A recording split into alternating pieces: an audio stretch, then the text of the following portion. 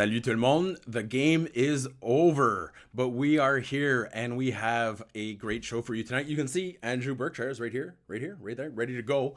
He'll jump in just one moment, but I want to hear what the fans have to say about tonight, because I thought that was a weird game, but a good game for the Montreal Canadiens. They didn't get that extra point, so everyone that worries about the tank, you're happy. Played reasonably well.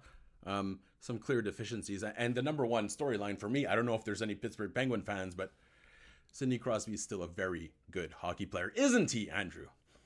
Yeah, I love seeing the guys my age actually wreck it out there. That's the worst part, when everyone's like, oh man, he's 36. He's oldest guy in the league. In the history of sports is Sidney Crosby. And yet tonight, 3 points, just a fantastic player. And, I'd feel like he's scored more points. How many points do you think Sidney Crosby has gotten in 47 games against the Canadiens, Andrew? He has something like 60 something, doesn't he? 62. Yeah. It feels low, doesn't it? It feels low, but I think people forget that for a long time, Crosby specifically in Montreal kind of struggled. He really struggled with the Plekanec matchup. Yeah. And in the playoffs, he's struggled against Montreal as well. So as great as that is, that's Sidney Crosby struggling for like half his career in Montreal. Absolutely. Okay, so they're saying the stream's a little low. I'm going to pop us up a little bit there just to make sure that we don't break anyone's ears. If it's still a little low on the stream, just let me know and I'll boost the volume. All right, salut tout le monde. Everyone in the chat, we love all of you. Full inclusive, every single one. And if you could, can you go ahead and subscribe and click like and all that fun stuff? The most important thing for us is getting people chatting on social media about how much fun we have. So we're lucky that we have an amazing Habs fan community here. But if you want to share clips or just talk about it, that's the best thing, because for some reason, when I brag about myself, people don't really believe it. So if you could go ahead and do that, that would be great. Jason Wilkinson. So we do have some Penguins fans saying, as a Penguins fan, that was a good game. It's always a fun game between these two. What's up, Andrew? I love that game. It was like part and parcel of why the NHL fucking makes me angry. Why? Tell me. Okay, so the game had a good flow. Yeah. And then the refs decided to call a bunch of chintzy ass penalties, completely ruin the flow. And then when it comes time where the pressure is actually applied, they put the whistles away. It's every goddamn game like this. I'm so tired of it. I know you were saying, I saw you on Twitter, Mark, saying the Slafkovsky penalty is a penalty. All day long. No, all day it's long. not. That was a penalty 20 years ago. If you stop skating and you put your stick in someone's hands, that's a penalty. And it's a dumb penalty, and it's a lazy penalty. By the letter of the law, I agree with you. Yeah. If that's a penalty, there's a penalty every shift of every game in the NHL. Absolutely. Every single shift. But that one looks even worse, Andrew, because it's when the guy stops skating. The other guy's still moving, right? So, honestly... It was a one-handed tap. He didn't even hook him. He did. And that's the bad part, is that Slafkovsky made it too obvious, right? Like, the guy, all he had to do was keep moving. Slafkovsky stops. That is physics working. So, a guy just had to do one of these, and that's a penalty. But, hey, at least they called Malkin. At least they called Malkin. And did you think they were going to call that? I didn't think so. I didn't think so, because he got away with everything in that game. Yeah. Like, how many times did he slap the sequence where they scored the I think it was the second goal. How many times did he slash David Savard? Like 7. Yes, and held his stick, took his stick out of his hands and threw it on the ice. And then when Savard finally gets his stick back and Savard like engages with him a little bit, Malkin's like, ugh! Like, oh my god, I love Evgeny Malkin. Yeah, but he is so enraging. Yeah. He's so enraging. Oh yeah, absolutely. I will say this though, too. The one thing I didn't like about that was Savard doing the old, like, where's the penalty? And I get it, why they do it, but man, the Habs have been doing that a lot this year, and I think the refs do not like that. But do you know why they do it, though? Because that's the only way you'll get you really have to really put it in their face and show. You do. And I think he already tried to pick up his stick a couple of times, and it was slashed back down, and he was like, what am I supposed to do here? Mm-hmm. I get it. It does annoy me too when the players are like looking at the ref all the time, but I think also when the standard is wildly different for one team than for the other team, whether it's the fault because like there's two different refs and the back refs call and everything, whatever, it's frustrating for players. So they're human as well. You know, like we talk all the time about the refs being human and making mistakes. So are the players. And I thought the Canadiens were extremely frustrated tonight after that slew of penalty calls. Slafkovsky's, I thought Kovacevic's was pretty damn weak as well. That one I didn't really understand, actually. I went back and I guess by letter of the law it's interference. I don't know. It just looked like two guys running into each other. I didn't even see a push. I thought that was literally like Newton's third law of motion. Yeah, two guys hitting each other. Yeah, that was a bad call. Yeah. But I did love seeing how well Lars Eller played. That was nice. You said that, and that's when I asked on Twitter. I honestly didn't notice him, but I was writing. Really? Yeah, I didn't. I thought he was the best Penguin in the third period by far. Well, that doesn't surprise me, but I've heard some negative things since he's been to Pittsburgh. So hopefully, I have too. Yeah. I mean, last year in Washington, everyone was saying he was washed, and it's around that time for a mostly defensive player. But I liked his play tonight. Really liked Sidney Crosby's play tonight too. The rest of the Penguins, honestly, I don't think they were like. I know they played last night and they traveled last night, but they were very clearly not the better team tonight. The Canadiens took them to the woodshed. Every time that it was an extended period at even strength, the only time the Penguins had extended periods of dominance was either Crosby putting on an absolute clinic or unforced errors by the Canadiens. Caden Gooley on the first goal. I forget who else had like a pass just right into the middle of the slot as well. Might have been Justin Barron. You're just going with the odds on that one, aren't you? Yes, I am. Sorry, Justin. It's not meant to be mean, but he has been struggling lately. But you know what? No, Mark. And the other thing is going to a shootout. And I know that like sometimes when it's a long shootout, it's like a little bit more entertaining because there's, suspense to it and everything. But when you go from 3-on-3 overtime to a shootout, it's like you're going to hook up, right? And halfway through sex, they're like, you know what? Let's end it with a hand job. That's what a shootout is. I mean, wouldn't be the worst Wednesday night I've ever had, but like it'll finish the game. It'll finish the game, but no one's really that happy. Would you rather go back to ties? Yeah. Yeah, I don't mind ties. I really don't. I'd rather just do a 10-minute period. I know they'll never do it for overtime, but like just do a 10-minute 3-on-3. Yeah, no, I absolutely agree with that. And I mean, there's one, what was it? We go up to Trizak had a really good comment here, and I'm kind of with Trizak on this. Is I feel like every single game we're blaming the refs, but when you say it's not about wins and losses. They're just terrible at their jobs. Well, this is it. And Trizak has a really good point. It's how the teams adapt to it and respond that matters. And I agree with that. However, you know what I'm about to say, Andrew. How do you adapt to something that is constantly changing, right? Like I will give you that Slavkovsky call. You can call it 1,000 times in other games, but that's the issue, right? Like he'll get away with it in 3 more games. It is a penalty, but he'll get away with it in 3 games. So how do you adapt to that? Like, how do you adapt? You can't. Like different refs have different ideas of what's a call, and it seems like in a game, it changes, right? First period is different than third period, and it's stupid the way that the NHL does their officiating. It's not about an individual ref as much as people want to rag on like Chris Lee or whoever. Or I know Leafs fans hate what's his face there who has the funny calls. Oh, no. The guy that, but it was like with Keefe's, he shouldn't be reffing Leafs games. I forget his name. Yeah, it is weird, but also he's not that good of a ref though. I don't know why everyone loves him. It's just because he makes his funny call. What's his name? Because he goes fighting. Yeah. Okay, good. Show one iota of personality in the NHL, and everyone's like, holy shit, this guy's hilarious. Wes McCauley, that's the name.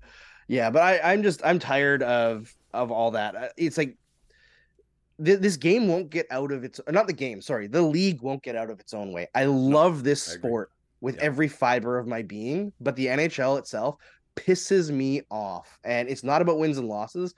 It's just about the stupidity, right? Like earlier in the game, we'll call out a missed penalty on the Canadiens. Jake Evans absolutely mashed Sidney Crosby in the face with a high stick. And the refs were like, like, you just call it. Like, if you're going to call the stupid shit, call the real stuff too. What if you have, and because it is a fast game, Andrew, we do have to admit that, and again, I'm defending the refs now, and I was defending Bergevin last episode, but like, it's so much easier for us to see it, the minutia of like frame by frame, right? How do you solve it? Is it that you have, instead of, because in the NHL, I believe it's like in the last 5 minutes in the playoffs, automatic reviews. What if you have a guy in the booth upstairs every single game, like, or you expand the Toronto War booth? Is that how you fix it? Because I'm really struggling to see. Oh, okay, so you go full rugby style, where you have. I would have rookie refs. Half of their games are in the stands, and I would hire like 5 times more refs than they currently have. Just a mass upgrade, like a mass hiring. So you have multiple off-ice officials for every game that can speak live with the officials on the ice, and tell them if they missed something, tell them if they made a wrong call. Just like rugby. Yeah. it would necessitate a lot of people checking their egos at the door, which I think is hard to do. But this is the pros, man. Like we talk, if we're going to relitigate offsides, let's get the other calls right too, without delaying the game all the time. Yeah, but just don't make sure you don't miss the glass by a quarter inch on your clear, because then you're going to the penalty box. I agree with you, Andrew. I feel like the NHL, anytime it tries to solve an issue, it kind of causes five others. For example, the offside thing. I mean, Matt Shine was offside once, and now we have to live with the ghost of sadness for the rest of our life because, I mean, yeah, he was 14 feet offside, but that happened once. So I don't want to give the NHL more. I feel like one of their issues, it's the fastest game on earth, all that fun stuff, but once they start to get involved with it, that's where you ruin all momentum, right? So I absolutely get what you're saying. They have to implement it in a way that would be reasonably fast. And I don't know if that's possible. If you can talk to refs on the ice live, why wouldn't it be fast? Well, and that's what they do in rugby. Angles? That's what they do in rugby. Okay, so for those that don't know, rugby essentially, if there's an issue, the eye in the sky will call down the ref, and then it goes live on the speakers. The entire or stadium will hear what's happening. And the eye in the sky will say, hey, look, this is what happened, and this is what we should have called. This was our mistake. We're going to fix it now. Everybody loves it. Why not? I mean, it just makes sense. I find I'm at the point in my life now where whether it's hockey or politics or anything, when people are like, oh, well, that would be difficult to do. I don't care. Figure it out. Fair. That's your job, right? That's a fair point. Yeah. It's like people who say, oh, well, it can't be done.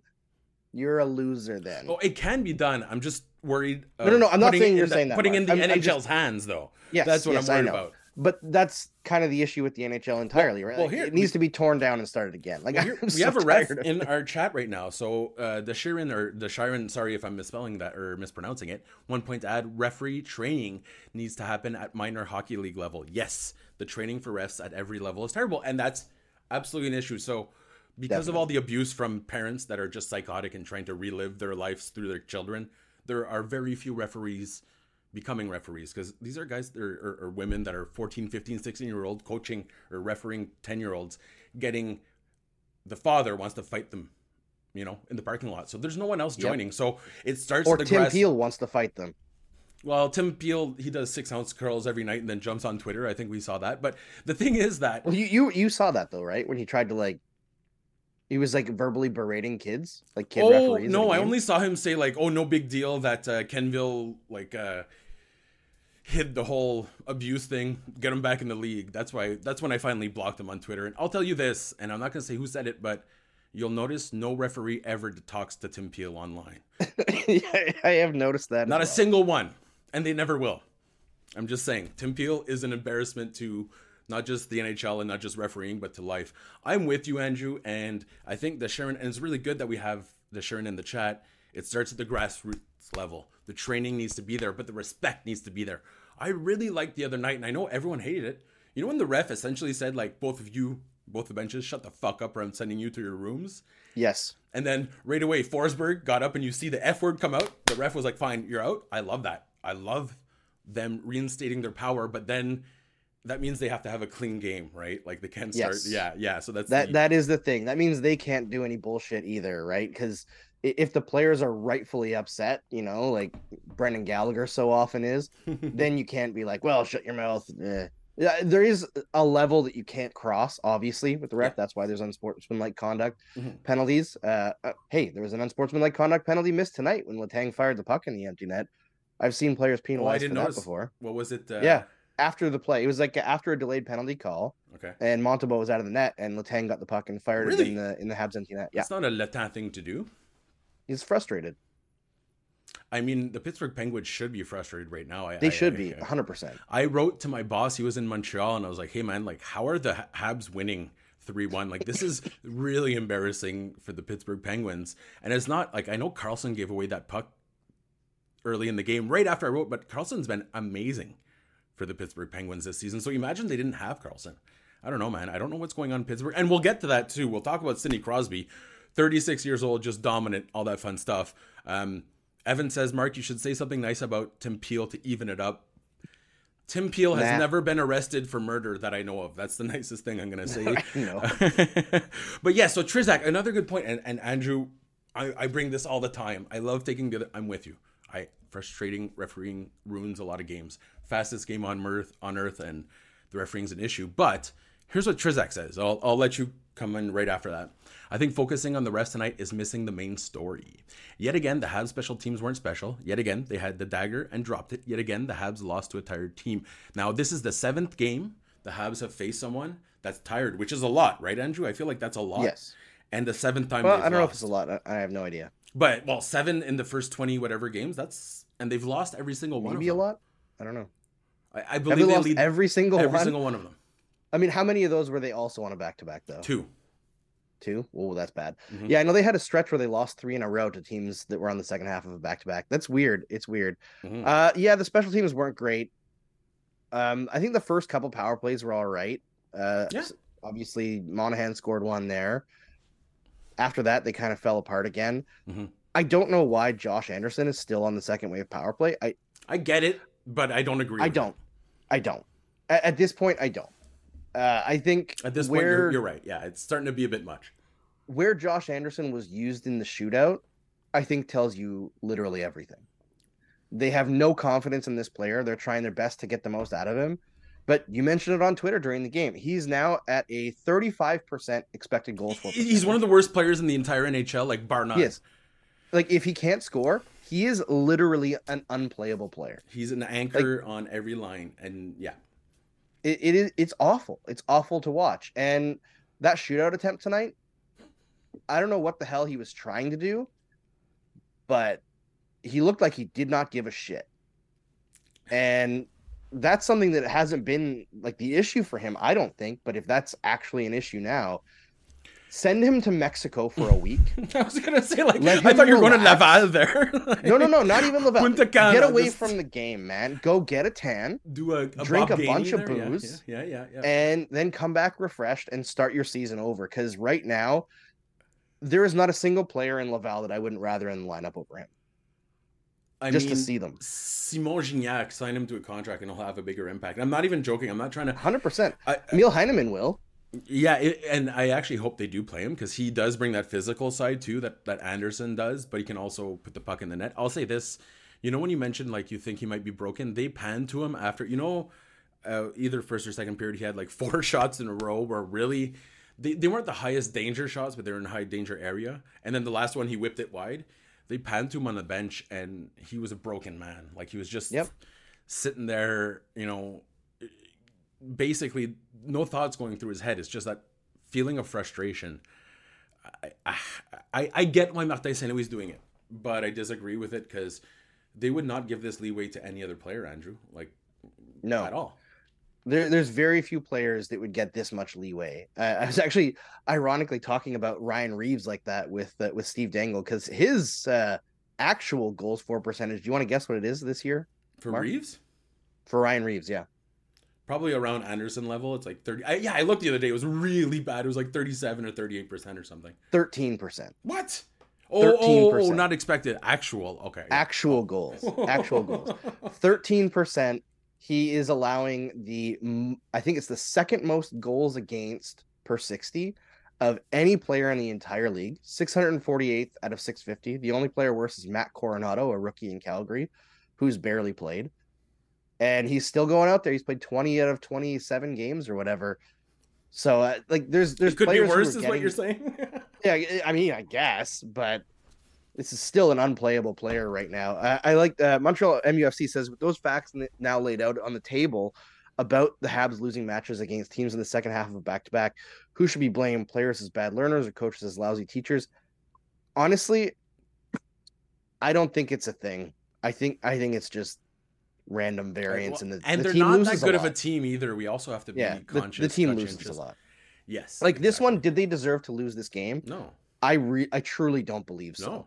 I saw some people saying that Montembeault was really good. I thought he was okay. He was okay. He was good in the shootout, I guess, but no, you know what? No, he wasn't.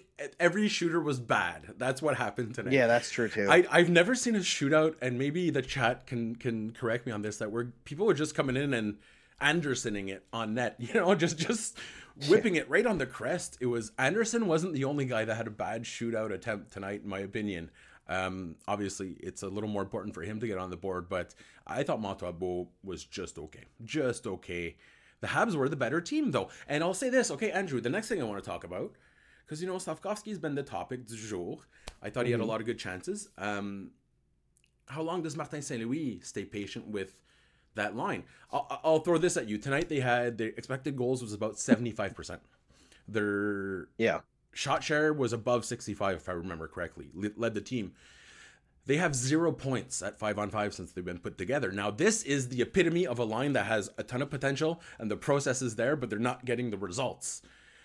How long does Martin St. Louis stay patient, knowing that Josh Anderson was on the second power play unit? So patience is a thing in Montreal.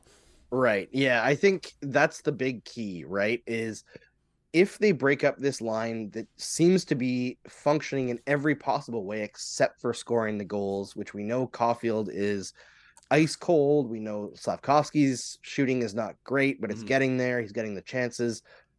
Then that, to me, betrays a bit of a problem in their philosophy. If they're willing to be patient for Josh Anderson for 29 games now, continually giving him opportunities, Mike Hoffman for 2 seasons, Evgeny Dadonov for 50-something games last year. Like, if you're giving all this patience to guys that you're maybe putting on the trade block, you better give it to your developing guys. So I'm not really worried that they're going to split it up. But I am. I'm not, because we've seen the patience, right? Like, if they start getting outplayed, maybe. They've been outplayed like twice, I think. Maybe once was sure. Last game. Yeah, for sure. And I think that might be it, Andrew. Yeah. They've been really, really good together. And I think going forward in the future, because they're playing so well, they kind of have to let it ride, right? Let them develop the chemistry to get that goal scoring going. It is the time to do it. I agree with you. I remember Nick Suzuki mentioning specifically, and twice now, not just after one game, he mentioned it about 2 games ago again. He's like, I really hope they keep us together. So I'm hoping that Nick, as the captain, he would have no issue talking to Martin St. Louis and saying, hey, listen, I know we're playing well. Leave us here. So it doesn't worry me that much, but I get the sense they won't be as patient with Slafkovsky as they've been with other veterans. And maybe I'm just being negative for no reason because it hasn't happened yet, but I really hope that they keep giving him those chances. I would be putting Slafkovsky on that top power play unit. Now, I understand why Monahan is there. He's really good, but Slav is 2 now when it's 5, isn't he? Was he? Okay, I wasn't. Yeah, he was on the top unit. Well, I noticed that Suzuki was playing net front presence at one point. And I thought that's because Slav has struggled in the middle, so they put Slav on the wall. Okay, and Suzuki in the middle. I liked Slafkovsky playing net front. That being said, that tip tonight, only Suzuki on the team can get that tip. On the Matheson shot that Monahan put in. So no, I'm with you. It's just the worry for me is that in the long run they'll start to say, hey, like, we need some points. But did you read? I forget who wrote it. Probably Arpin. At one point they were going to send Slafkovsky down to the AHL actually this year, and it was Martin St. Louis who intervened. Interesting. Right? I thought that was interesting as well. And it was right around the time where I was saying, hey, man, if you're not going to put him on the top line, what the hell? Let's just get him some ice time. But it was Martin St. Louis that came in and said, I would like to work with him longer. Now, I think, I'm just guessing, in that conversation, they also said, well, then you're going to have to give him ice time, right? That's right. The other side of it. But that's pretty interesting, isn't it? That St. Louis went to the GM and said, no, keep this guy up here. That's good. No, I think that's a great call from Marty St. Louis. And if management then told him to turn around and give him more chances, then good on them as well. Because the line that he was on when that conversation was happening was an utter disaster. What was it, Anderson and Newhook? Anderson and Newhook. And I don't think much of it was Slafkovsky's fault, to be frank. And I think he was lost, Andrew, but it wasn't his fault that he was lost. Yeah, he looked lost, but he had no support, right? It was a terrible playing style for him. It didn't fit him whatsoever. Just so happens that every line Anderson is on gets absolutely nuked by every opponent. And I think it's borne out that it wasn't on him since then, because his play has taken a surprisingly increase, an uptick in a surprisingly strong arc, right? I was talking to Stu Cowan and Rick Green earlier today on the HIO show, and I was saying that Slafkovsky's gone from the beginning of the season where he was, as opposed to last year where he was kind of lost the whole year, he was starting to anticipate plays, Yeah. but he wasn't there. Mm-hmm. And then he started to get in on plays, and now he's starting to create plays. And it's like, to take those steps in the matter of about a month from where he was is really, really encouraging. Absolutely. Like, that's the kind of development curve that the Canadiens were betting on when they drafted him, right? Because it was that steep development curve that happened in the Olympics and then into the playoffs in is it still SM Liga in the Finnish league? It's just Liga, but yeah, Liga, SM, yeah. La Liga is something else. But here's the other part that, like, can we be honest that he wasn't like he had 10 points in that Liga season, and he was like a 0.4 points per game in the playoffs. I feel it's like overrated. He's never scored at a high rate. I don't think Juraj Slafkovský. I think the only time he's ever had a point per game was under 16. Is that not concerning? Also, maybe. I mean, he also in the the year where he played Liga in the U20, he actually had point per game U20 that year as well, if I remember. Yeah, okay, which is pretty good. But what he about also this did it in the World Championships too. Oh yeah, but and the Olympics against Afghanistan, or who was he? Kazakhstan, or who was he playing against there? He did beat up on bad teams, but you know what? Everyone beats up on bad teams. That's just how those tournaments go, right? I mean, Peter Forsberg's record-breaking World Juniors, he put up like 12 points against Japan or something. I remember at one point talking about Cole Caulfield's, and he had a point per game in the World Juniors, and it was Connor McKenna was like, oh, why didn't you should have gotten 15 points? And I was like, okay, if you would have gotten 9 points versus Germany, would you have been much happier? So yeah, we do have to be careful. But here, I'll throw this at you, Andrew, to play devil's advocate again. Juraj Slafkovský is on pace for 20 points this year. Yeah, it's not great. It's bad. That's terrible. That's historically the worst. Well, it's not historically the worst. Well, for a first overall there, I'm pretty sure it's the worst ever historically. Yeah. I mean, you gotta kind of remember that he missed the second half of his first season, right? It was a write-off. So where he is right now is that was a write-off year one. Really. 100%. Mm-hmm. So like right now he's at like what, game 70? Or maybe not even that. 39 last year. And he's at game 68. So next game he's not that deep into his career. So like his first 68 games, I believe he's outproduced Joe Thornton. So fair. Joe Thornton was outproducing him beforehand, though, right? Like that's the other part, is that he had a history as of a rookie. No, yeah. It's totally different. I think that's like, I don't expect Juraj Slafkovský to be like a point per game player at any point in his career. No, I expect him to be like that's fair. A 25 point, 35 assist guy at his peak, or 25 goals. Sorry, 25 goals, 30, and that would be good. And just a power forward who drives play, contributes in all situations. We're seeing him do that. That's what I expect him to get to. That's the encouraging part. Yeah, like he can get better than that, sure. But I think for the people who are like, oh, like terrible first overall, like, yeah, that draft was a weak first overall one of the worst drafts. It's funny because the Kotkaniemi year too was one of the worst drafts. That I'll be honest, and I don't love defending the Habs, but they've gotten terrible luck when they've gotten high picks. Let's be perfectly honest. Even the Galchenyuk year. They really have. And Galchenyuk, even that, like they got pretty lucky that year. In retrospect, it's just that they bottled it. Yeah, absolutely. Yeah, and then they bottled Kotkaniemi. I feel like the fears, at least from you're doing what you did to Kotkaniemi and Galchenyuk, are kind of dissipated a little because he's on the first line. So at least there's that, right? Like that's, I just don't know how long it'll last, Andrew. I'm honestly worried that, as Bernardo Sunier is saying, so Andrew's saying that Slafkovský will be better than Joe Thornton. Yes, that's exactly what he said. Yeah.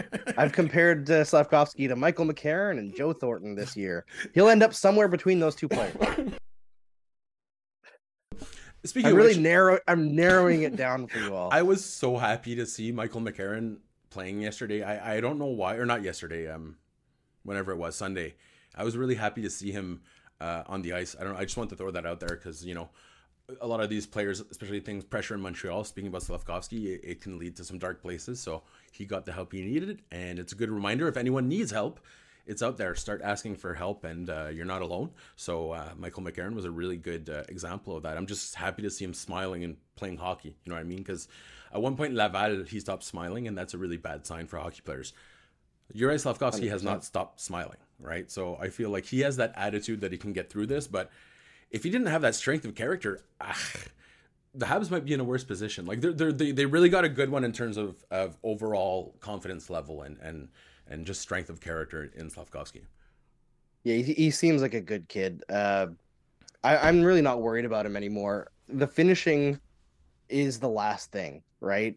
I think And that's it's the never big going to be thing. great though, as you mentioned. Like like this is a guy, and I'm not trying to be mean, but he still doesn't lift the puck. Like if he could lift the puck, he'd have about 12 goals this year, right? So Yeah, I think the question with that is like, is it because his shot is bad, or is it because he's in tight. he's He's in those yeah areas where it's tougher to get it. Yeah, there's tightness, and I feel like he's also overexcited. yeah. Like if you watch him on his shot attempts, especially like one timers and stuff, it's almost like he starts to shoot before the puck is there, or he'll like double clutch and then shoot too late. Mm-hmm. And I think a lot of that's just timing, right? Like Mm-hmm. it'll just get better with age and maturity. And we have to remember that he's 19 years old. I don't think he's ever going to be like, I think some people thought that he was going to be like a 40 goal scorer when he was drafted. Mm. I think his playmaking is better than his shooting, like significantly so. If he can start to create time and space, like, and he's doing it already, if that would be fantastic. Yeah. Yeah, I think that's where we're going to see him. Is he's going to be a big forechecking, playmaking winger that gets his goals once in a while. Mm-hmm. Not a super consistent goal scorer, but he's going to put a lot of goals on Cole Caulfield's stick. I want to see how many shots he's taking, because that's the one thing I always got. I mean, his mom got onto him for that. His shot rate was actually down this year, and that was a little unfortunate. But then it crossed my mind: if you're playing with Cole Caulfield and you're Juraj Slavkovsky, you're gonna defer. You're gonna defer. Yeah, he is deferring too much, and that's a young guy thing. That's just what they do. Is. Yeah, I'm gonna go check his shots this year real quick. There, what do we got? Yeah, so Slav, I'm really encouraged by the development over the past month or so here. I think you can't expect that level of development to continue on that same arc, right? Like there's going to be plateaus every once in a while. We say all the time development is not linear. Never. But if this is how he develops, where it's like flat and then spiking up, then eventually the next time that things flatten out, maybe we can expect another spike at some point. Like the point production is going to be the last thing that comes for him. Right now, everything else is looking good. So before he got promoted to that top line, he was shooting at about 3.5 shots per 60, and that's actually down from last year from 5.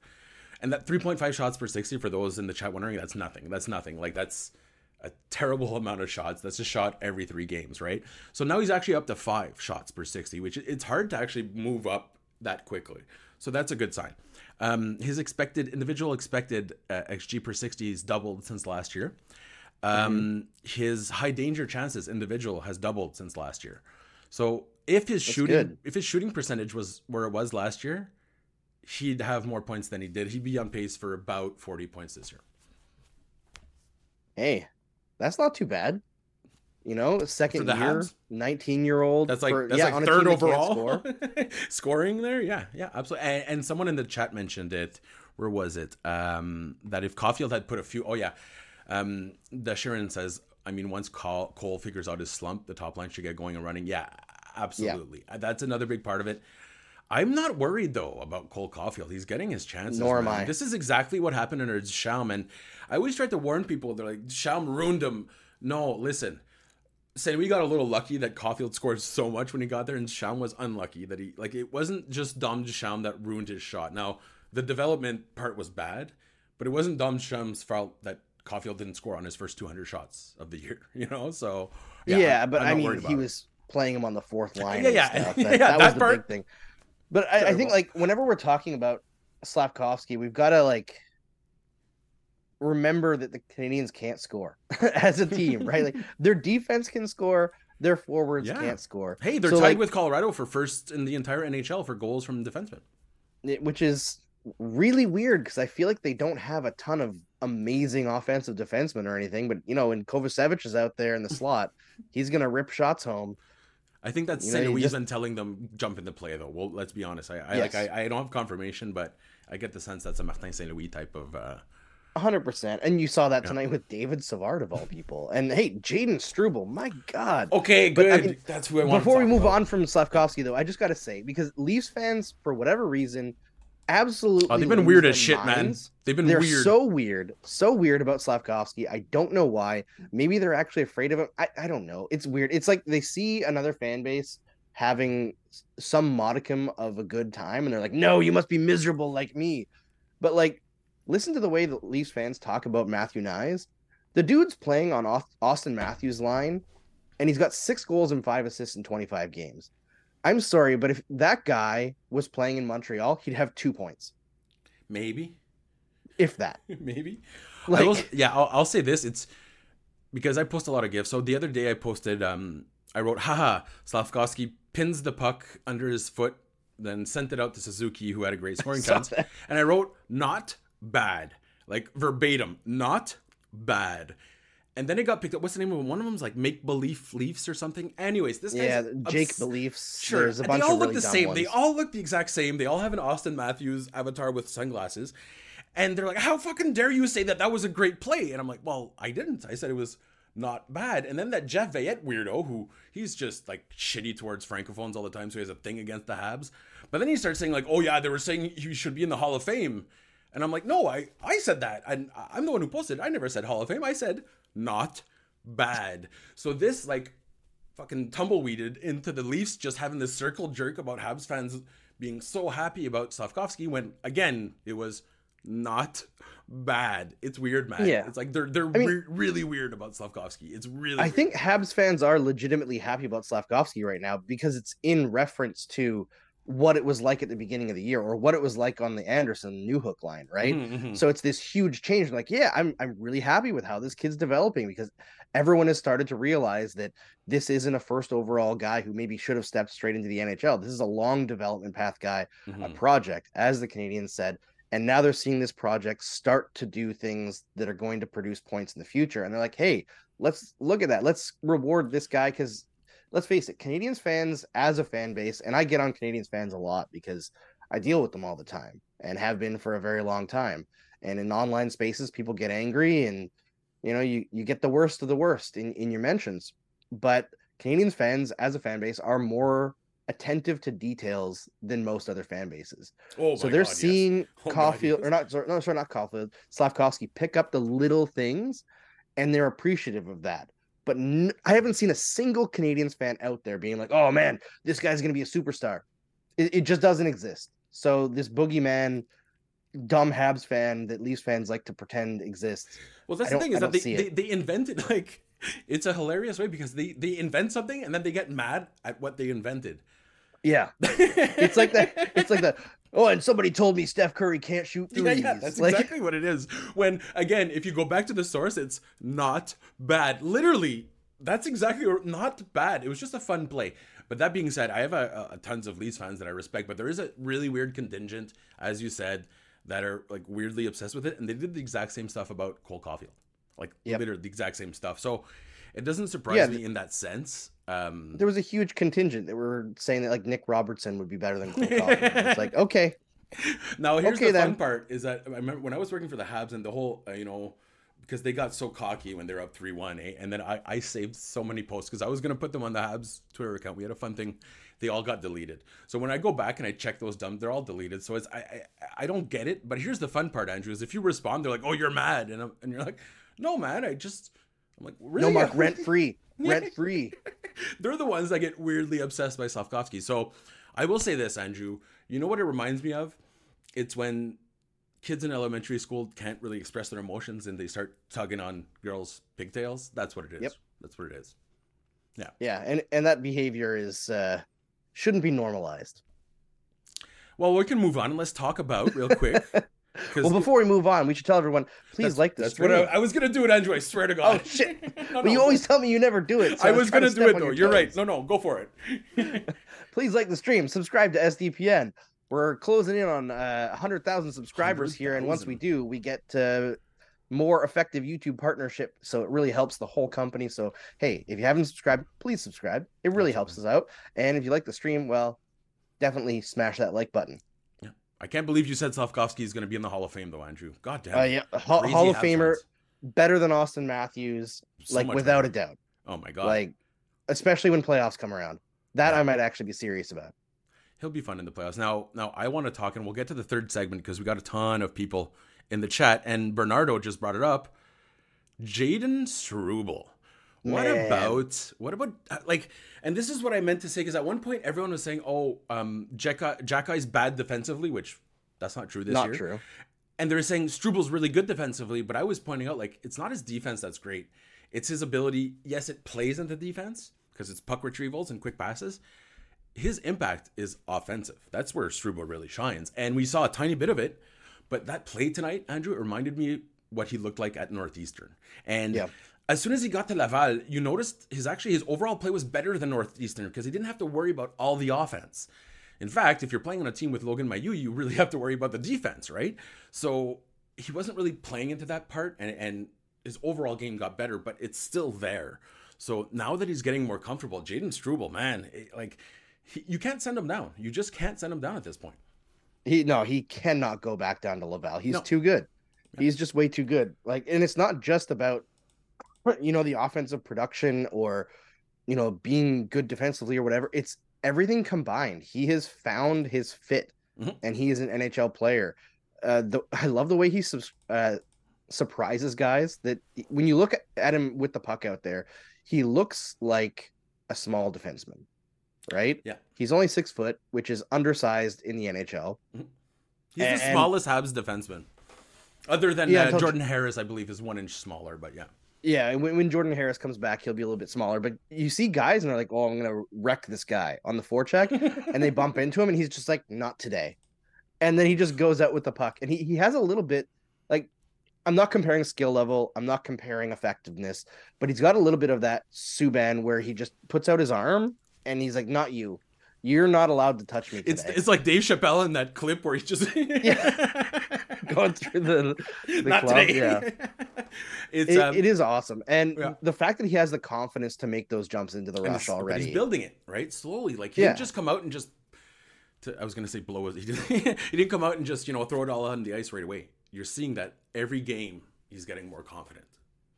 Yeah, he's really, really making an impression on, it seems like the whole fan base, right? He's making himself into a fan favorite with his ability to just be calm, right? He just doesn't panic. I wish Justin Barron could have some of Jaden Struble's calmness. And he would go from a potential number 4 to a potential top pairing guy. That's how much better Justin Barron would be if he had the maturity level of Jaden Struble. And, maybe he'll get there one day, but right now I really like this kid and I'm so happy for him that it's gotten to this point because I heard so many naysayers about Jaden Struble that said the same similar racist trope of oh yeah, he's a great athlete, incredible body, but got no brain. He very clearly has a brain and it's a very good hockey brain. He actually has some of the best vision. Okay, because I've actually had my doubts about him, but it wasn't the classic quarterback. Oh yeah, he's really mobile.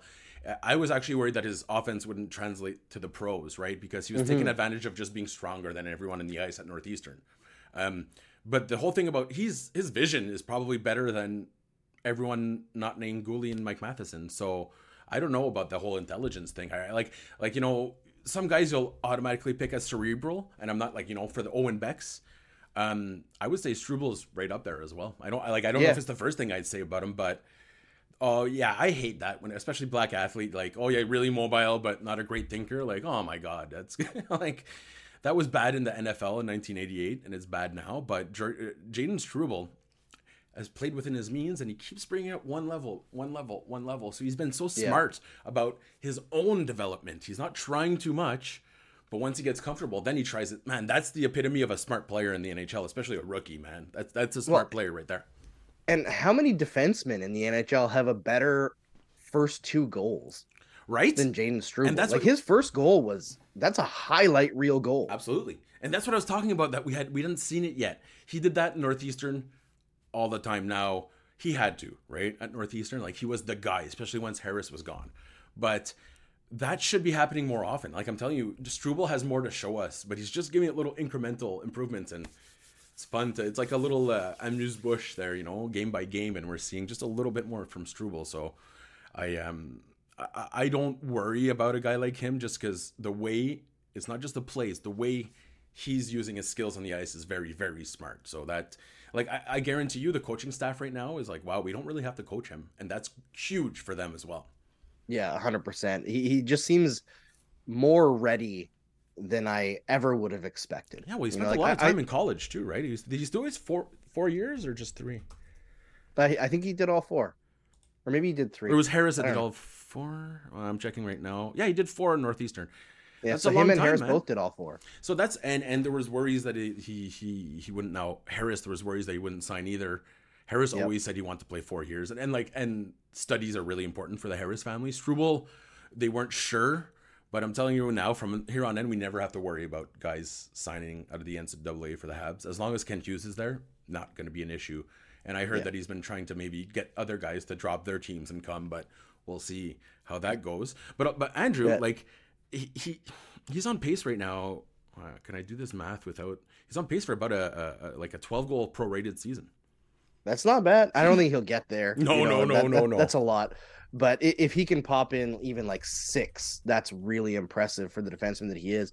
Trzak nailed it really here. He says so far Struble's best game has been his next game, and that's been true. That's a really good line. We should get Trzak ever since on he got called up. That was really good. Oh, I actually got the math right. Yeah. So he's projected right now on a 64 game, 12 goals and 6 assists. He's not going to get it, but that's fantastic. That is absolutely fantastic. And as you mentioned, if you flip him around, he might get it. Yeah, absolutely. 6 goals, 12. That would be, hey man, for a first year, that would be absolutely great. And as you mentioned, nice. Like him joining the Rush for sure. That's what St. Louis mentions all the time. That's what he wants. And with Struble, how many times has he been caught up ice so far, Andrew?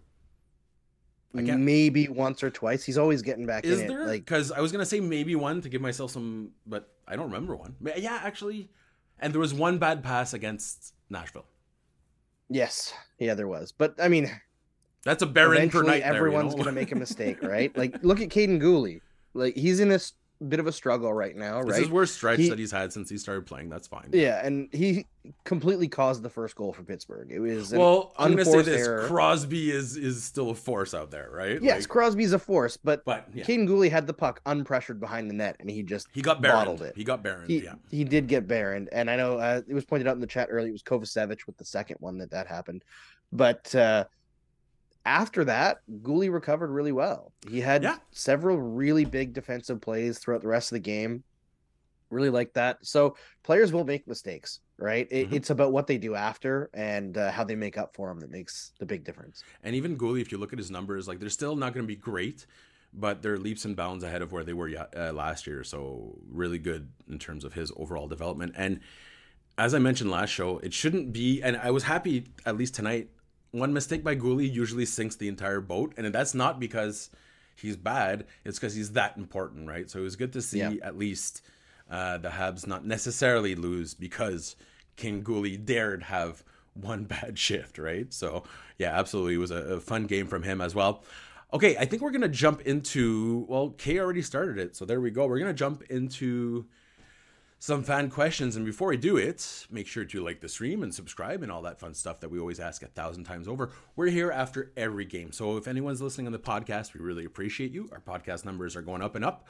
Share it with your friends. We would love it. Come join us during the games. We have an awesome community of Habs fans. Great people, open-minded and supportive. We always have a lot of fun. Kay is here. Kay missed a few games. I admitted it. I'll admit it. I was worried. She caught up with him, and she even sent me a message the other day. She's like, wow, Laurie's a really good guest, eh? And that was my, yeah, absolutely. Laurie's a really good guest. Usually I get a little annoyed when it's, oh, your guest was really good, not you. But with Laurie, what am I going to do? She was amazing. Question for the presser. Should they break up Gooley and Barron? Both of them are struggling right now. What do you think? Because they looked good together before, I would let it ride until Harris is back. And when Harris is back, if Barron is still struggling, I think you scratch Barron for a little bit. Maybe you send him back down to Laval if he's still not waiver eligible, and let him get his confidence back because he's a good player. You know, we've seen what he can be, but he has these stretches where he struggles, and Gooley's similar, but I think Gooley's struggles are exacerbated by Barron's struggles right now. I'm not blaming entirely on Barron because Gooley has definitely struggled, but we all know Caden Gooley is a significantly higher value player than Justin Barron. I will say this. I say you keep them together because have you noticed, and we haven't always been the nicest to David Savard in this show. Has he ever been great? Oh my God. 2 games back. What a difference between him and Gustav Lindstrom, eh? Like miles of difference. Mike Matheson looks like Mike Matheson of old. David Savard looks like Mike Matheson right now. Right?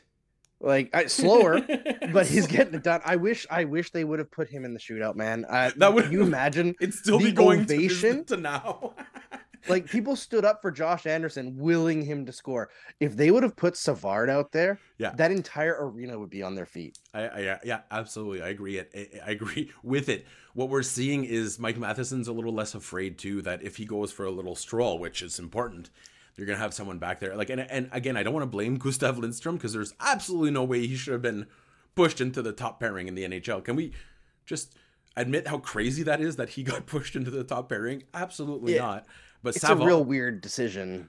It's okay. Martin said he loves his left, right. He really does. And I think at the time you couldn't say Kovacevic deserved it, so I get it. But David Saval's been really good, like really, really good. So man, I'm happy to see it. I'm really happy to see it, and that's a big deal for the Habs to have a good top pairing. It is. It is a huge deal, especially if it can take some of the tough minutes off of the younger kids, right? And give them a bit more support. Mm-hmm. And when Matheson plays as well as he's been playing, the team's significantly better. I was noticing that today, yeah. Just to quickly circle back before we take the next question there, Mark, I looked up, because Natural Stat Trick is updated for tonight's game. The Juraj Slavkovsky, Cole Caulfield, Nick Suzuki line together has a 56.8% expected goals for percentage. They are expected to score 3.09. You're talking about goals. Like all time there? Yes, this season. That's the best line. Even that's like Doc numbers when Doc was on the top line. Yeah, that's like Gallagher, Tatar, Deneau numbers. Yeah, well, yeah, they were a little higher, but those were closer to 60%. Those were silly numbers. Yeah, absolutely.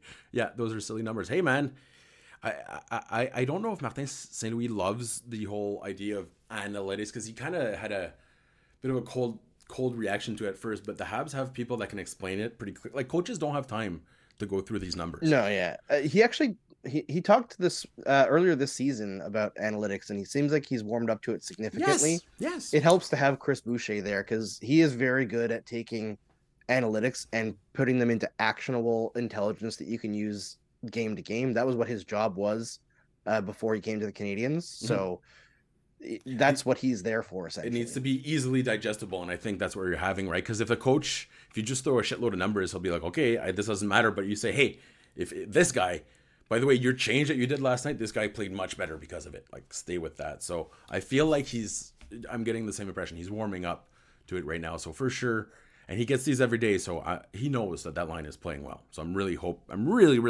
hoping they stick with it for a little longer. Okay, which would you prefer?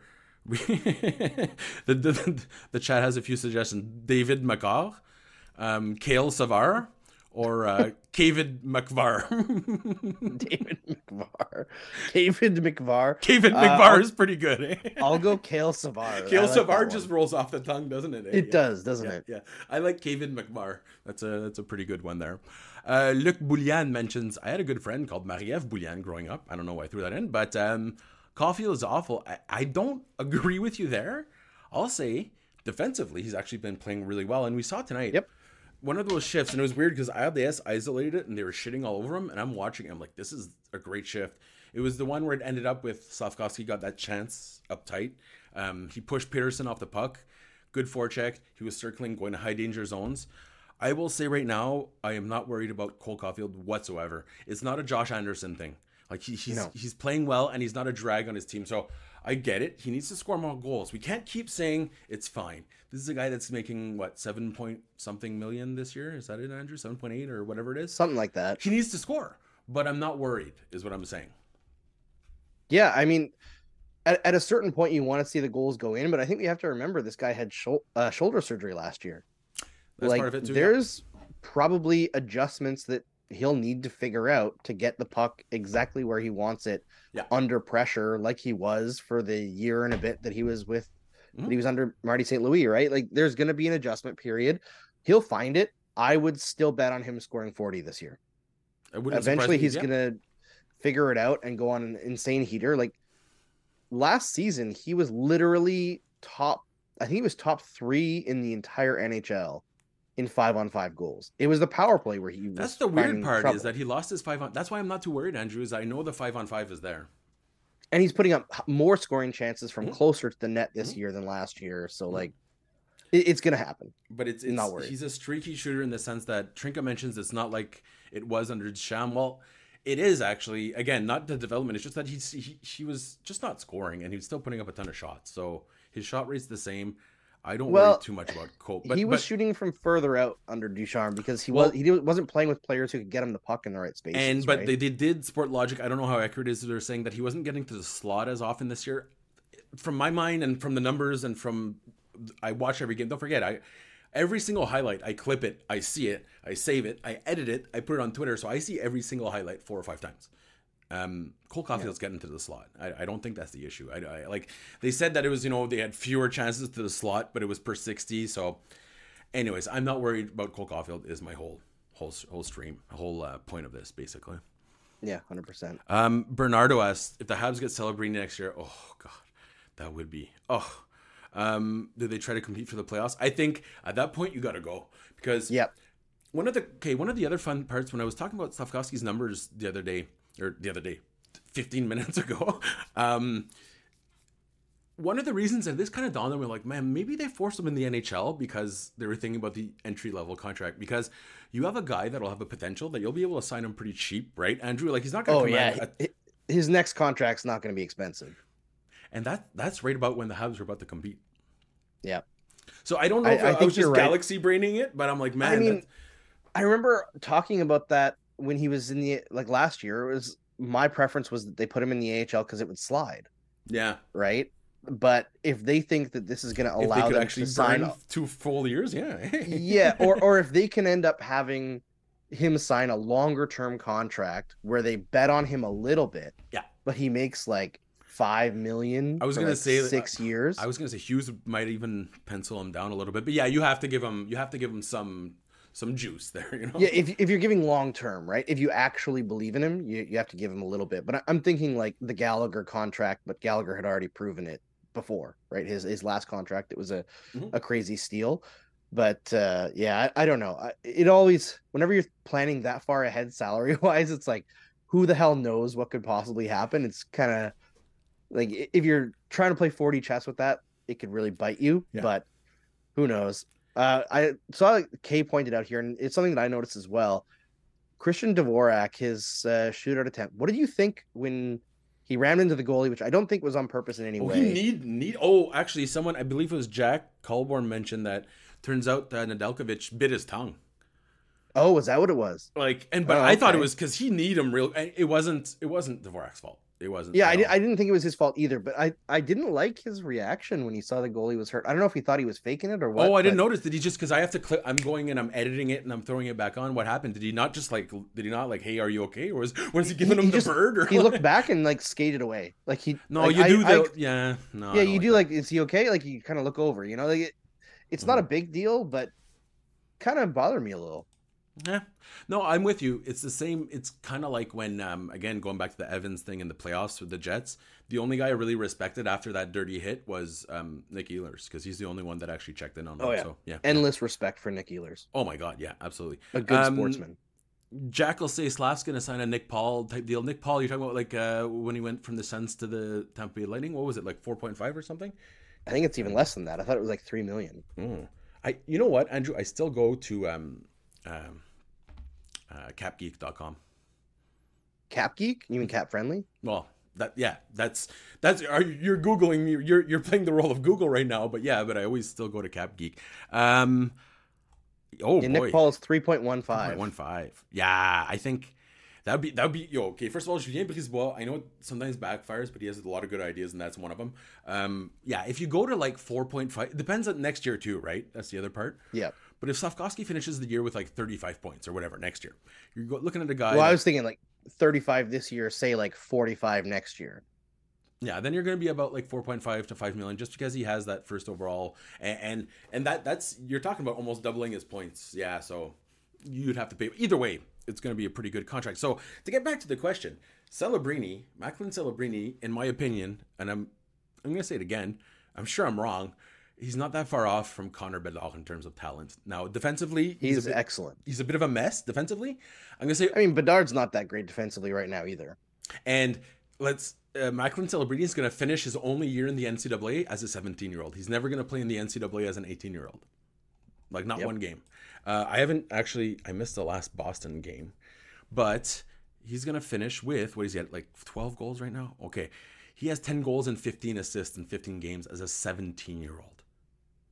That is not just unheard of, Andrew. It's like blowing the lid off. And Macklin Celebrini is exactly who the Habs need, but they're not bad enough to get Macklin Celebrini this year. You know, they might be. You know, with all the injuries, I will say that if they end up with Macklin Celebrini, the Doc injury will be seen as the biggest stroke of luck, because the way that this team is, the way that they play, the way that they keep themselves in games that they really shouldn't be in, and the above average goaltending that they seem to get almost every night, I think they would be way out of the conversation if Doc was still there. Like right now, I think they would make a huge difference. Let's be honest. Yeah. It's probably the most impactful injury in the NHL. I feel like they've only just adjusted to Doc being gone, and it was a game 2. Yeah, it took a while, but I honestly think if Doc was in the lineup, this team would be like very close to a 50% expected goals team, and at even strength. The special teams would still be a huge issue because they were a huge issue with him. Doc was going to play a big role on the special teams. Damn it, that's true too. But you know, Suzuki would be less worn out, which it'll happen at some point this year where he'll get worn out. But like all these things, Monahan would have less pressure on him, right? Like a lot of issues that are happening right now would not be issues with Doc in the lineup. Yeah, absolutely. I agree with you. I'd actually even, you know, with the way that Buffalo is just a perpetual pit of sadness, even though I always pick them to make the playoffs, and Ottawa is just epitomizes failure. The Habs would even have a shot at the playoffs a little bit with Doc, but I'm getting ahead of myself. I will say this though. The reason they got Kirby Dach on the cheap is he did have a history of injuries, right? Now, they did want to get rid of him, and this injury was random, but when you go get guys like Dach and Newhook and Monahan, you can't be all that surprised when they get injured, right? I guess. I mean, the Dach one was pretty... It was random. Yeah, it's pretty freaky, right? But we're talking about he's never finished a season, right? Like, sure, but he's also, what, 22? He's very, very young, yeah. So, but he's gotten, but still, 4 years, out 4 times. I don't know. I would just say he would have cost a lot more if he was a healthy player, is the way I look at it. Oh, 100%. 100%. So it's part of it. He played, what, 70 games his last year in Chicago? He was not bad. Not good. Yeah, that's so I don't know if that was an injury or if he was scratched. It was an injury, and he hasn't finished a year yet. But I'll say this: as much as I'm saying like they got it, and that's good. That's what you want to do in the market, is you want to get guys that are, it's market inefficiency, right? That like essentially, and Chicago did it to be bad as well. But I'm not all that surprised. Now, I would still go out and make that trade 10 out of 10 times. You know. Oh, 100%. Yeah, absolutely. 100%. Well, as Nick mentions, Ottawa's +5, Habs are -22 in goals. Yeah, and I'm sure Ottawa should be... That's going to bite them. Ottawa should be so much better than they are right now. And I'll say so should Pittsburgh. So should Carolina. So should New Jersey. What New Jersey needs? You know what Carolina needs? I'm serious. Look at New Jersey's defense, and they have no veterans that are like good defensively. They've got a lot of young. Simon Nemec is like their best defensive defenseman right off the bat. That's not good. No, I know. I know Dougie Hamilton's probably pretty good defensively too. Not defensively in the way that I think most people. But they need a goalie. They need a Habs goalie. Look at him. Habs goalie too. So Allen and David Savard to the Devils for Simon Nico Hischier. Oh, or Nico Hischier. Yeah, sure. Why not? No, I mean, I do think that Savard to the Devils is a very big possibility. They're a team that has playoff aspirations. I think he could really help them in a role that's not as big as Montreal.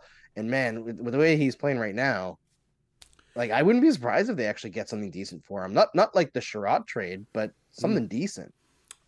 I still just think that it's crazy that no one's moved for a Habs goalie yet. Like right now, Allen and Primo are still top 30 in the entire NHL for goals saved above expected. New Jersey has the third worst save percentage in the NHL. Carolina has the second worst save percentage in the NHL. Edmonton has the 4th worst save percentage in the NHL. I understand the point. You make a really good point that defense is what begets good goaltending, but it's silly to me that there hasn't been a trade yet for a Habs goaltender. Like, I just don't understand. Yeah. And all these teams have cap space. The Habs can take guys back. I'm worried that Kent Hughes is just putting, like, oh, I got to get a second for Jake Allen. If you get anything for Jake Allen, and I'm not trying to be insulting towards Jake Allen, you make the deal. You make the deal. If it's a 7th round pick, you say, hey, throw in a B prospect, it's done. So New Jersey in particular, I really feel like Vanacek. Well, they desperately need goaltending too. You're right. Vanacek has been just like grosse merde there. He's been so bad. I know. I follow a lot of Devils fans just because a friend of mine who passed away a few years ago had a lot of Devils fans friends. So I ended up becoming friends with them. And a lot of them are putting the goaltending issues on the goaltending coach. Because this is like the 4th straight starting goaltender that has just fallen apart at the seams under the same guy. Yeah. Speaking of which, who's the new Habs goalie coach that took over from that guy who got arrested for beating his wife? No, Burke. He was never the goaltending coach. He was the advisor. Yeah. When you can add a wife beater, anyways. But who he's doing? The new Habs coach has been goalie. It's not who is it exactly? Someone mentioned it to me the other day, and he's not getting the credit he should. Because when Stefan Waite would take credit for Carey Price being good, I would roll my eyes a little bit. Always. In this case, because he honestly, but Primo and Allen and Montabo all being top 30. And this is guys that don't have a ton of starts, don't have a consistency. So yeah, I'm really happy with that's going. Bernardo mentions Eric Raymond. Eric Raymond. Yeah, Bernardo mentions you can't trade Kale Savar. It's true. We forgot we can't trade our all-star defenseman and Goliath's foe. It wouldn't be an episode of Game Over without Mark trading a goalie. I get it, and I have no defense for that. So I'm just gonna take it. I'm just gonna accept that one. Yeah. All right. Before we go, I'm going to ask you a question, Mark. 2025 rolls around. Mm-hmm. Is Sidney Crosby wearing a Pittsburgh Penguins jersey? Because I don't think he is. You know what would be the worst scenario is if we hear the old like, oh, he's going to retire as a Hab because he does want to. Like he's talked about this before. Yep. And so many whispers guys are out there, and so many guys have mentioned it where I'm like, just va-t'en, because it's usually francophone players trying to get another year from someone else that they're using the Habs. Let's be perfectly honest, it's happened a lot, and as a proud francophone, it bothers me a little bit. Now, Sidney Crosby, not a francophone, but he loves the Habs. You know what would be the worst possible scenario though? If the Leafs come in and swoop him in at the last second to add that last piece to the Stanley Cup. No, it'll be either Montreal or Colorado. He'll either go play with Nathan McKinnon or he'll play for his boyhood team. That's what I heard as well. I have a feeling that this is something that Hughes actually has been keeping his eye on, and I legit think. I heard Avs too, though. I heard Avs too is very strong possibility. Oh, for sure. Yeah. But I do wonder if, in 2 more seasons, Crosby at 38, eh? Yeah. Is my top Crosby power play really? Still, yeah. Yes. No. I'm not questioning if he's good, but I'm like, are the Colorado Avalanche in a cap situation where they can bring in Sidney Crosby? Because I assume he'd be signing a sweetheart deal, though. Maybe, but a sweetheart deal for Sidney Crosby is probably still like $7 million. He should have been making $15 million his whole life there. He should have been making the max. Yeah, absolutely. I think that would be basically. I'm saying the Canadiens in 2025, 2026, Sidney Crosby. Macklin Celebrini, Sidney Crosby. This is what I'm saying. Get excited, folks. This is a guarantee, just like I guaranteed Bedard. And you know what would be even better if somehow Ovechkin and Crosby decide $1 million each. Let's do the Paul Kariya, Teemu Solani thing in Colorado. That's what they need. You know Ovi would want to play here, but I think he'd love it. Yeah. Ovi in a couple of years, I'm not sure you necessarily want him on your team. Yeah, no, absolutely. Jack, who's as a Haligonian, which is just such an amazing name for people from Halifax, eh? Oh, it's a great name. People from Ottawa. I mean, is it quite as good as the name from people from Moose Jaw? Moose Javians? Moose Javians? What about Dildo, Newfoundland? What are they called? Dildons? Ottawa, do you know what people from Ottawa are called? Pretentious. No, do you know what? Seriously, do you know what the name is for? It's Ottawans. Ottawans, yeah. Boo. Yeah, it's not great. No, not great. I like how Montreal has one for English and one for French. Montrealais, Montrealers? Yeah, you're right. Yep. Yeah. At the one, yeah, no, you're right. And from Gets No, you're called a Gino Gets No. So, anyways, as a Haligonian, if they hit the pubs with the same chemistry they would on the ice, the league is fucked. Yeah, I've heard all sorts of stories from NHLers going back, but I will say this: I heard all the stories about Crosby and McKinnon. I only hear bad stories about a certain Brad Marchand. So it's funny how there's a lot of parties out east, and Brad Marchand is always the guy that's standing on tables, shirt off, peeing on the carpet. You know what I mean? So yeah, I wouldn't be worried too much about that. But Sidney Crosby in Montreal would be amazing, man. That would be. It's just a shame that it's not at his peak. And man, they came one ball away from drafting him, if I remember correctly. Yeah. Yeah, they were close. Although, you know what? Even if it's not at his peak, like Sidney Crosby. Oh my God. He'd still be. I don't know if he's ever going to be bad. Like, he just strikes me as the guy who might play hockey like as long as Jaromir Jagr. Yeah. You know, he's not just going to disappear one day and fade off. He's going to play until he feels like he's not elite anymore, and then maybe he'll hang it up. But physically, he's just such a machine, and he doesn't get injured anymore, really. Like, yeah, well, Evan brings up a point. Like, will the Avalanche still have the pieces? Probably. Like, it's true that they're right in their window, right? But 2 years isn't that far away, and so many things can change in 2 years as well. The other day, or just yesterday on Twitter, people were saying, "Hey, what will the Habs look like in 4 years?" And everyone had people from the current roster and prospects. I'm like, look at any single team.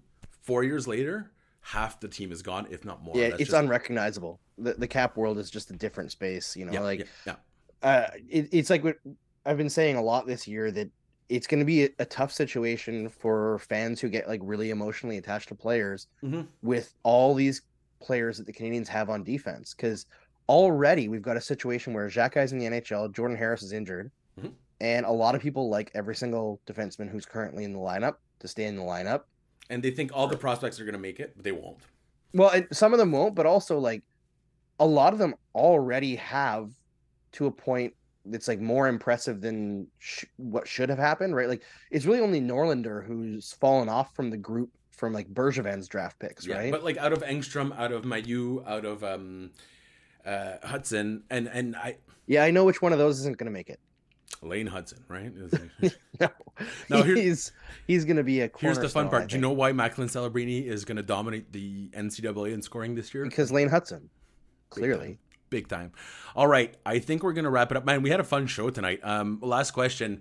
This comes from Trizak. Monkey's Paw. You get Crosby, but you need to sign his best friend, Jack Johnson. Done. In the American Hockey League. No. He's got to play too. Nah, this has got to be Jack Johnson's last year. Is it? It's got to be. I'm still not sure who's Jack Johnson and which one's Eric Johnson, if I'm being perfectly honest. No, Eric Johnson. Eric Johnson's not in Colorado anymore. I think Jack Johnson went back to Colorado. Okay. But that only happened for 1 year in Pittsburgh, and then they realized it wasn't going to work. 2 years. It's just, it would be, and as who mentioned the jersey sales, as Bernardo says, man, it would be perfect for him, and that would be the type of little fun advantage. The Habs never really got that fun. Like the Leafs got Brian Leetch at the end of his career, Eric Lindros. I was looking the other day, like Lindros had a pretty good year with the Leafs. He was damn good. And then I believe he got another head injury. But yeah, the Habs, would be fun if we get some of it. Like when Pierre-Luc Dubois this summer was talking about it, I was doubting Thomas. Like, I want to see it. I want to see it to believe it. Now, he really did want to come. But if he really, really wanted to come, Andrew, he could have made it happen, right? So I'm a little jaded. If you really wanted to what there, Mark? If he really wanted to come. I know we were talking about handies earlier, but if he wanted to come, he could have just let everyone know that Montreal is the only place that he wants to come. Okay. All right. Deshirin says, I would buy a Habs Crosby jersey 100%. Yeah, I think every single person in Quebec would buy a Habs Crosby jersey. It would be such a moneymaker. It'd be unreal. It's to the point that, like, I didn't go to the game tonight, and I was talking to some people, media, and they said, "You're not going?" I'm like, "No, why?" And they're like, "Oh, I got to go see Sidney Crosby." And then I clicked. I'm like, "Yeah, that's really important." Even remember our good friend Julian last year, or the year before he went to Calgary, he's like, I need to come see Crosby at the Bell Center. I've never seen it. So yeah, it's huge for everyone. Fans love it. And I'll tell you, he got booed a little bit tonight, but he gets cheered, when he gets introduced. So yeah, absolutely, Sidney Crosby would be fantastic. Hey, as Kay mentions at the end, come on. No Nut November is over. And with that, we will come to a classy end of the show. Saturday, you're on Saturday, Andrew? Yeah, with Laura from Locked On Canadians. Ooh, love. Ah, man. Okay, damn. I was gonna ask Laura on. I was gonna say we haven't had her on in a while, so a little bit jealous and a little bit annoyed at that. But maybe I'll get Scott on the next show, and then we'll just shit talk you guys the whole time. Let's do it.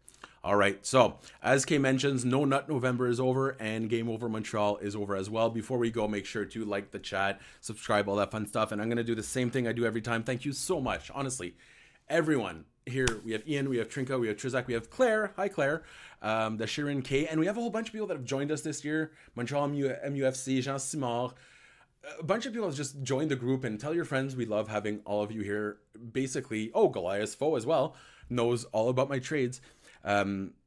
We wouldn't have a great show if it wasn't for all of you, and I really, really mean that. So we're really lucky. Andrew and I are so lucky that we have such a strong support group, and we wouldn't get up and want to do it if it wasn't for everyone. So thank you so much, and we will see you on Saturday. Andrew will be hosting with the amazing Laura Saba. And no, Squirt Matla, it won't be on, but I'm gonna see if I can get Scoot Matla on for a game after that, as Evan says. In the meantime, that's all. Thank you all for joining Game Over Montreal, and I'm gonna go ahead and say bye, Claire.